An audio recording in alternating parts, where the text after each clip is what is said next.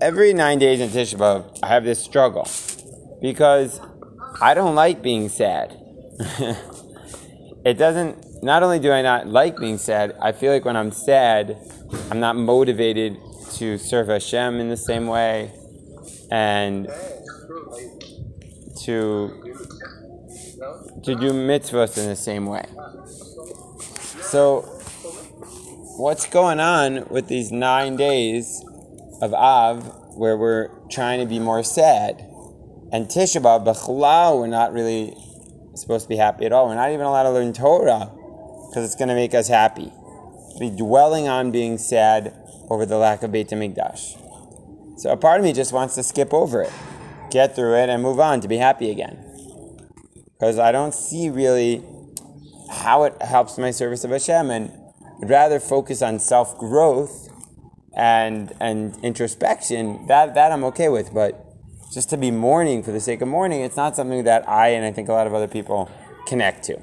You with me? So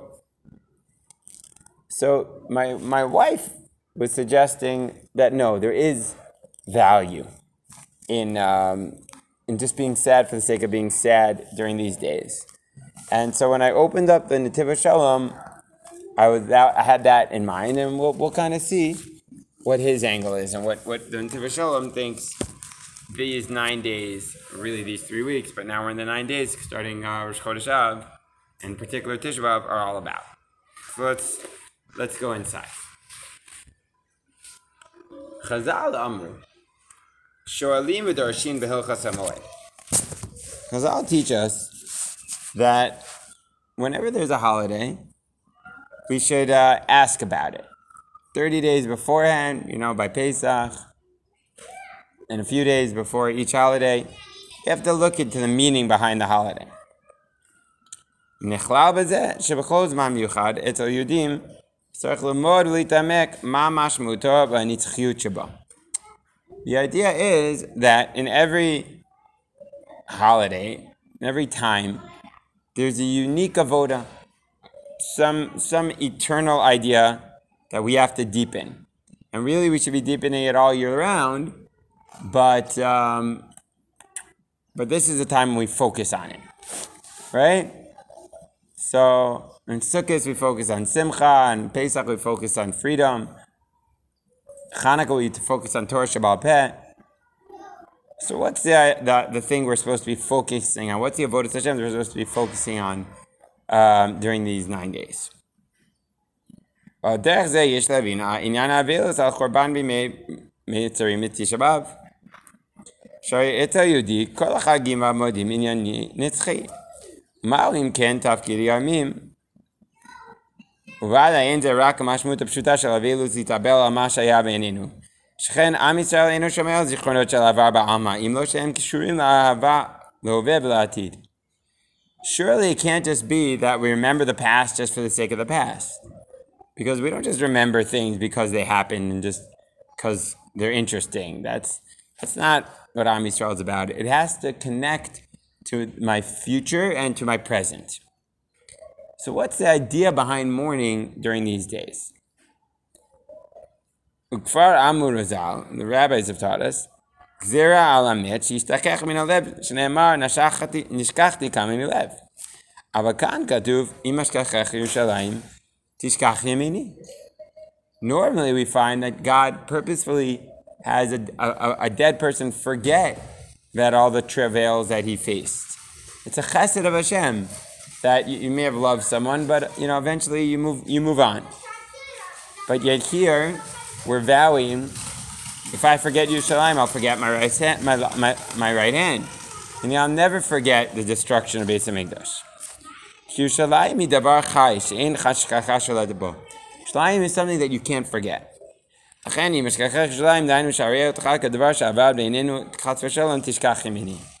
I could think that the destruction of the Beit HaMikdash is not important, and it's like I'm losing my right hand. And the question is why? Why is it so important to be holding on and mourning Yerushalayim?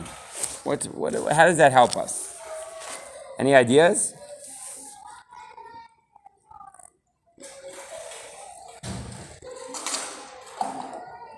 missing, so that we can long for Geula.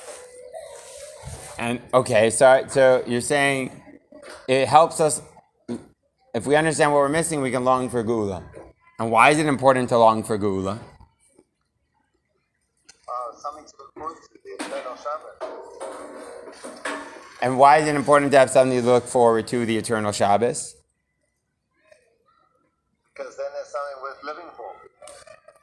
Okay, beautiful. So you're saying that by mourning, it keeps us yearning, which actually gives us hope.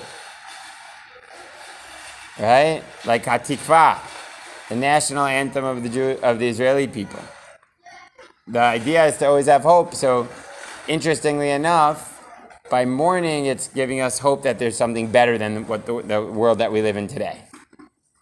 Yeah? Just welcome is that we've got to cry for what we're missing. Because only by crying or recognizing what's missing can we appreciate or be happy or long for the thing that God wants to give us that's perfect anyway.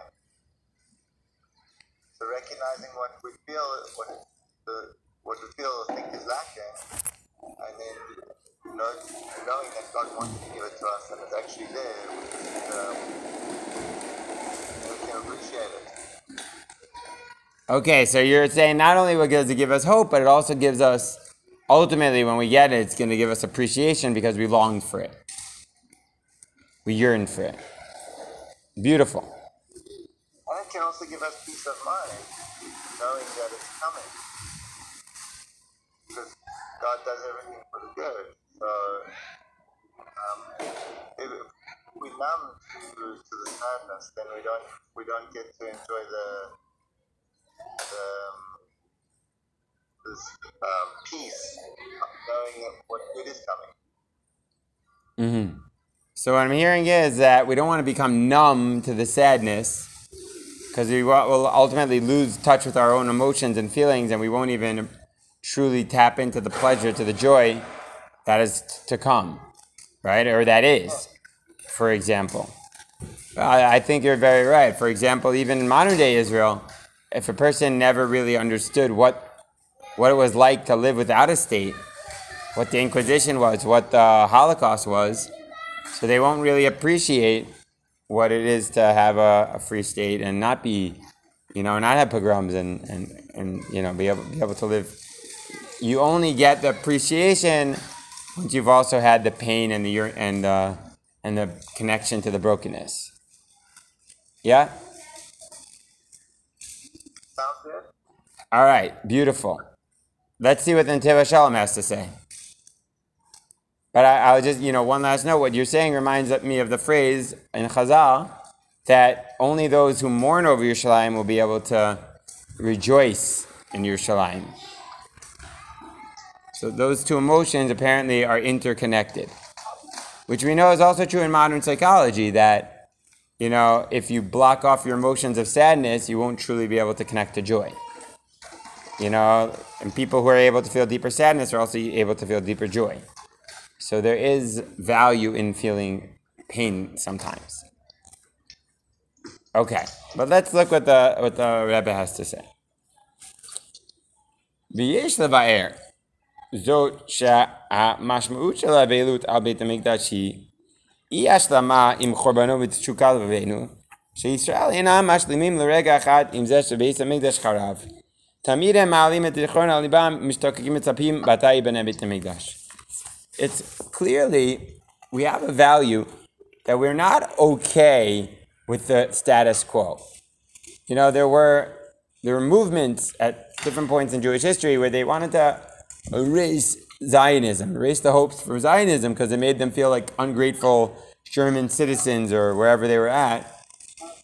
And we're happy with the situation. We're not obsessed with the future. We're not always. And this is saying no. We're yearning for more. We're not okay with this situation. We're always praying for the Beis HaMikdash. Yeah?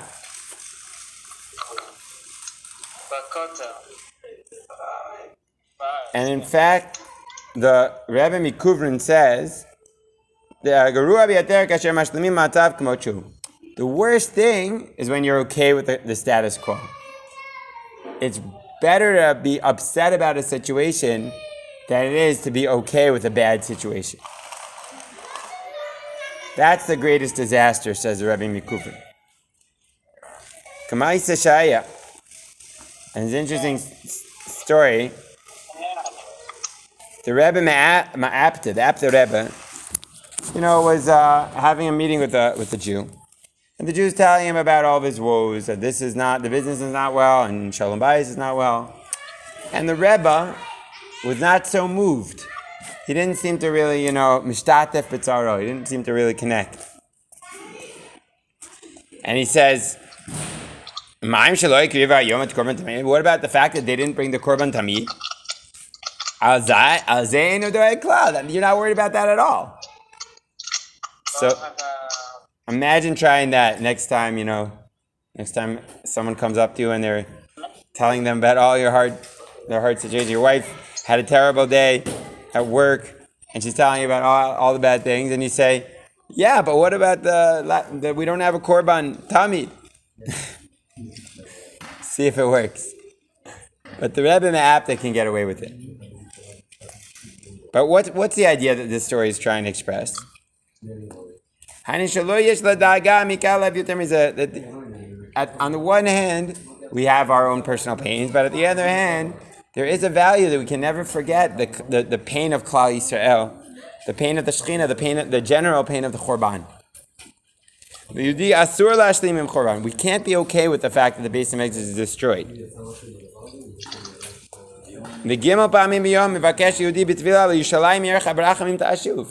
And 3 times a day, we ask God, bring us back Yerushalayim.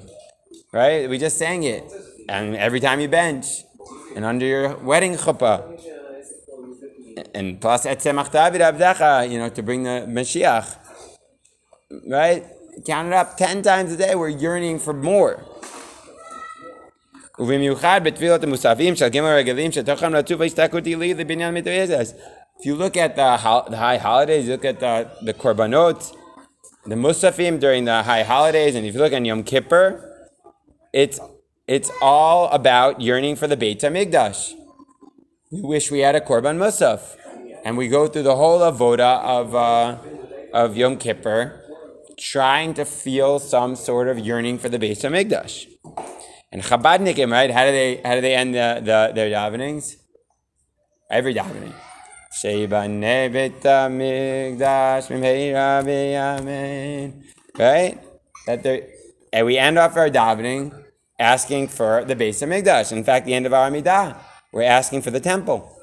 We're not okay with the status quo. We need more.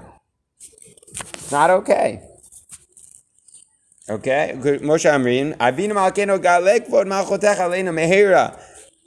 Reveal your glory, Melech Rachman. Rachem Aleinu, have mercy. Shuva Aleinu, return to us. Okay, now here's a key line. Vayishtakakut, Vayishtakakut, Hazot, the yearning, Hu Bechinat Shel Korbanos. It's like Korbanos. The whole idea of yearning, when you're yearning for the Beis HaMikdash, it's like you're bringing a korban. I just thought of an idea.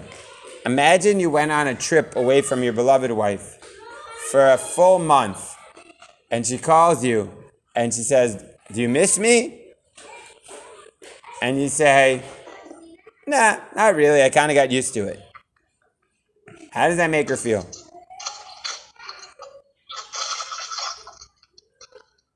Not so great. Too bad. Not so great. So imagine Hashem separating from us all these years, Chorban Beit Mikdash, and we say, yeah, we're okay with it. It's fine. We gotten used to it. It's cool. It's not cool. And the yearning for the Beit HaMikdash itself, the yearning for redemption, it itself is a Korban. That is what makes a Korban. Wow. As the Rebbe writes, you know what? When you yearn for something, that's greater than even the thing itself. It's true with many things in life. You can have weeks yearning for watching the big game, and then that's it. You have the game and it's over. But the weeks yearning for it, that's what creates their connection. The 7 weeks of counting up to receiving the Torah on Shavuos, in many ways, are even more powerful than Shavuos itself. It's about the yearning. Yeah? You with me? Yeah.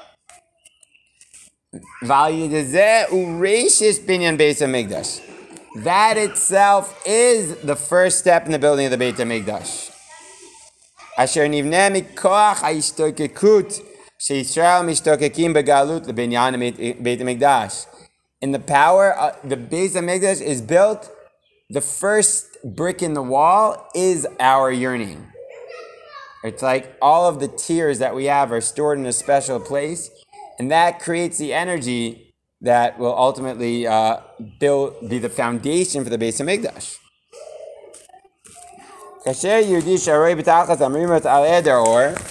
When a Jew is sad by the lack of light, that used to be lit up in the Beit HaMikdash, and he's yearning for it so much, that itself helps the building of the Beit HaMikdash. These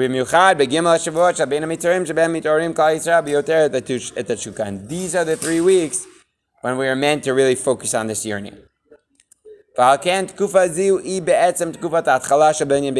turns out that we are beginning to build the Beit HaMikdash during this time period. And in particular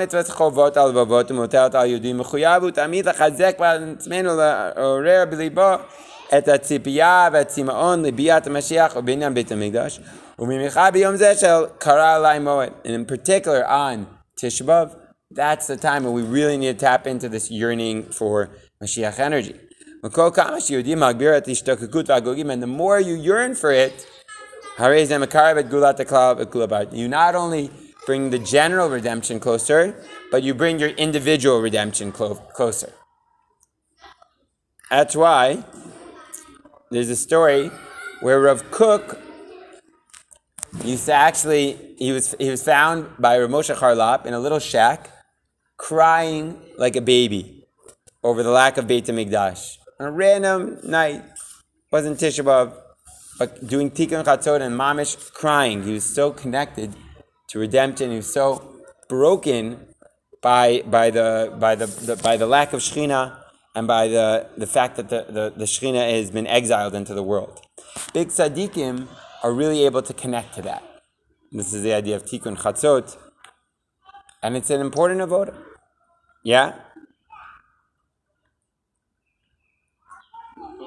So it's interesting. With this, we'll just pause for a second.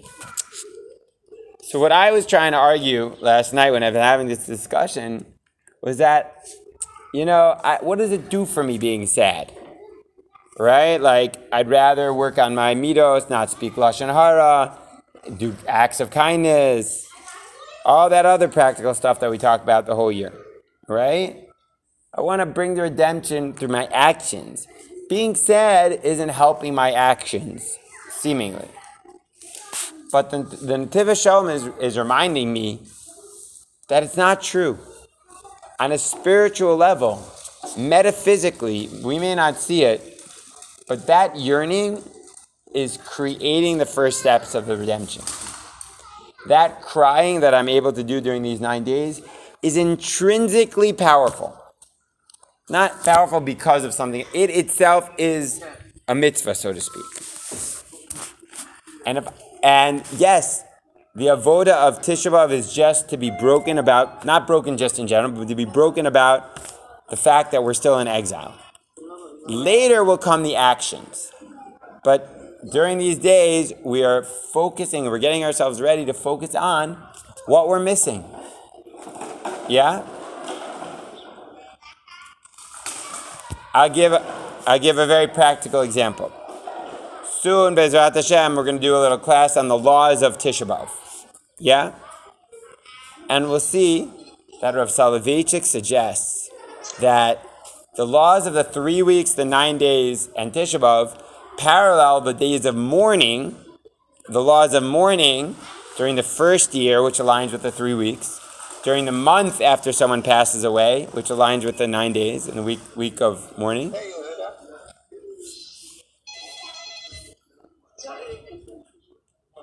And Tisha B'Av is like the day of mourning. It's like the week of mourning. So, have you ever been in a Shiva house? Has anyone here ever been in a Shiva house? Where you're in the week when someone passed away?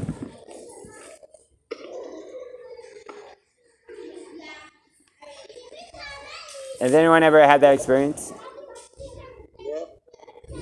So imagine you go into a mourning house during the week when someone's mourning, and you start saying, "Hey, I know he passed away, but let's be practical. There's no point being sad. Let's just talk about practically what mishnayos we could learn and what mitzvahs we could do, and what chesed we could do for the world in this person's honor." Is that the appropriate thing to do when you're at the Shiva house? No. So what are you supposed to do? Not that Joe. You don't talk, right? The duty is to share comfort to their mourner. Exactly. You just honor them. You don't do anything. You're just with them. And you just feel their pain. So a little bit, what's happening on Tisha B'Av, it's fine. Yeah, I think the Zoom's running out soon, unfortunately, but on Tisha B'Av, we're like in that Shiva house with each other and with Hashem.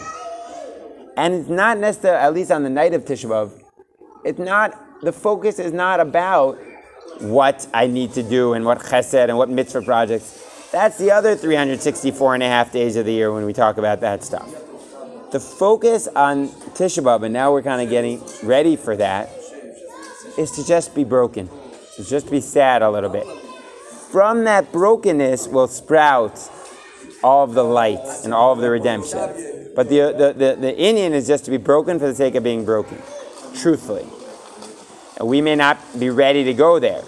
It may not be healthy for me on a personal level, but we have to recognize that even if we're not broken, yearning for that redemption is intrinsically worthwhile, and praying for the redemption, that is the main thing to be doing these days. When we have those 3 prayer times, when we're praying for Yerushalayim and we're praying for Etzemach David, that's like the highlight of the day during these 3 weeks. Yeah?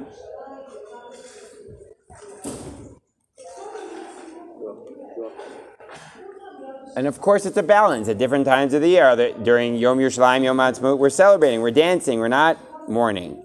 On Shabbos, we're singing and dancing.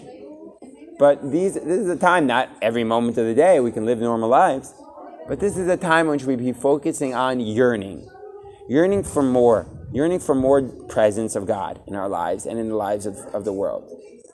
And asking ourselves, how can I bring more of the presence of God in my life? And talking to God about that. Okay?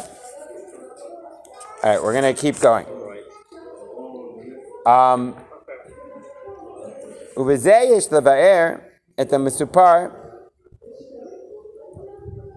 By the way, I just want to make a note of something. We have 10 minutes left, but I do want to note something that a lot of people misunderstand. So, we all know that in the 9 days, starting on Sunday, not on Shabbat, but on Sunday, we don't drink wine and we don't eat meat. Okay? Now, generally, it's assumed that the reason we don't drink wine and we don't eat meat during these days is why? To be holy. That's a nice idea, but I think most people think about it to be sad. Because wine makes us happy, that's why we drink it on Shabbos, and meat makes us happy, right? And certainly there is an element of that in the equation. But interestingly enough, there are other things which kind of make us happier, which are not forbidden. For example, you're allowed to have whiskey. You're allowed to have vodka. You're allowed to, exercise. Those things make you happy, and they're not that different. What? Can we have grape juice? We don't have grape juice, and grape juice actually doesn't have that alcoholic effect. So what's going on here? Why not? It would seem like if it's about happiness, then other things should be forbidden. So the answer is like this. It's because when did we used to bring sacrifices and have wine libations?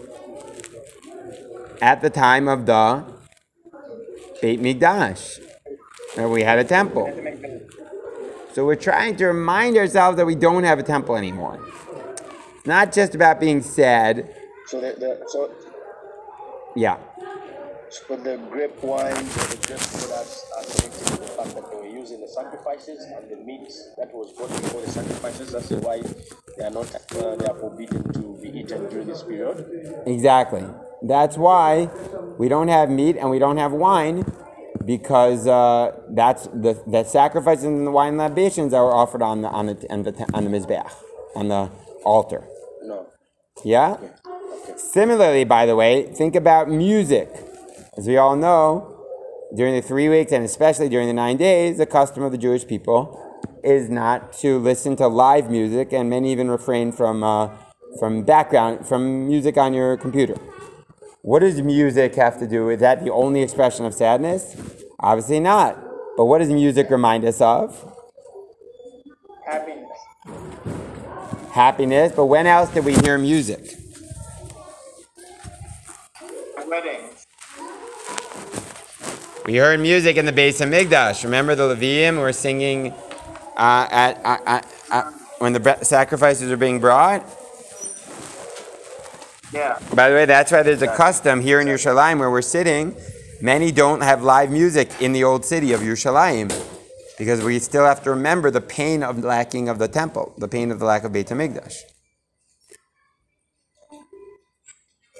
Okay. But this one's a bit, maybe you might think it's a bit of a stretch, but I think it makes sense. There's also a custom not to wear new laundered clothing and not to bathe if you don't have to. Now, we know nowadays if it's really hot, you can bathe in warm or cold water if you're really bothered. But originally the custom was not to wear new laundered clothing, and not to bathe. So again, let's think about it. Do we have a connection between bathing and the Beit Mikdash? Well, the Kohanim, they used to go to the ritual bath all the time in the Beit Mikdash. Right? So they were constantly bathing. Sure. And what would they do after they would bathe? They would change into new clothing. Right? They would take a bath in the Beit Mikdash. Well, outside of the Beit HaMikdash, they would go for a ritual bath. They would immerse themselves. That's why there's hundreds of ritual baths here in the old city. Right? So, I don't know. I think it makes a lot of sense that, again, we're reminding ourselves that we don't have a Beit HaMikdash, and we're trying to focus on yearning for that Beit HaMikdash, and all of these morning customs are connected to that. They're also to make us a little sad, like a Shiva, but they're also connected to the lack of Beit HaMikdash. Yeah? Yeah. And Ezrat Hashem, we'll make another share probably Sunday to go through all the laws of the 9 days and what all the different customs are. But, getting back to our point, so it's all about yearning. Okay, let's just do a little bit more Chassidus, and we have 4 minutes left to call it a day. Uvezeh yesh levaer et hamesupar shephilosof hapaltan matzad Yirmiyahu hanavi mekonen mitmorim b'chol rabban abayit. There's a story. There was a big philosopher who saw Yirmiyahu mourning for the Beit HaMikdash, and he asked him, "Yirmiyahu, you look like a smart guy. Why are you mourning for something that happened thousands of years ago? Like, what does that help? Who's that helping?" And Yirmiyahu answered, "You won't understand." And what I think the story is trying to express is that the yearning for the Beit HaMikdash is something to our soul that's not translatable to philosophy and 2 + 2 = 4. It changes our soul naturally. It's like hearing a beautiful song. You can't explain why hearing a beautiful song makes you feel a certain way. It just makes you feel a certain way. So similarly, there's just something about yearning. Like it can be rationalized. Right, Can be exactly. rationalized. I can talk to you from here to China about what's the the story is that it's about Yirmiyahu. It's true that it did actually happen in his time. So it's an interesting story that Jeremiah's the exile happened in his time. It's true. It's not so weird if he was staying there mourning if it happened just now. It's true, but the story is told about Yirmiyahu, even though it wasn't so far away from him. But in any case, Bezrat Hashem, we will continue to study during these 9 days and to deepen our understanding. But idea for today is very, very simple. There's just something about yearning and mourning that's what these 9 days are about. And it's something about that yearning transforms our souls. So let's not just leave this as a nice idea. Let's take a minute to really, right now, sing and yearn for the rebuilding of the Beit HaMikdash. And you can sing with me.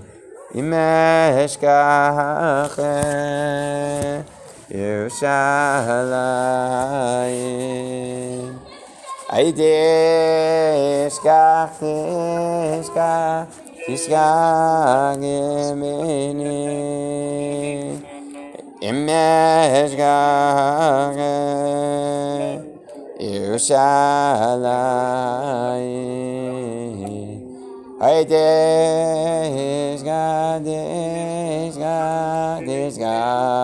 Yemini I'm la Yerushalayim Harozim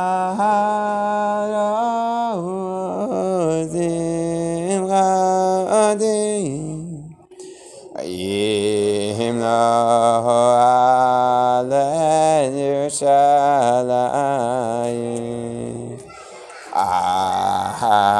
Ayarosim Chadim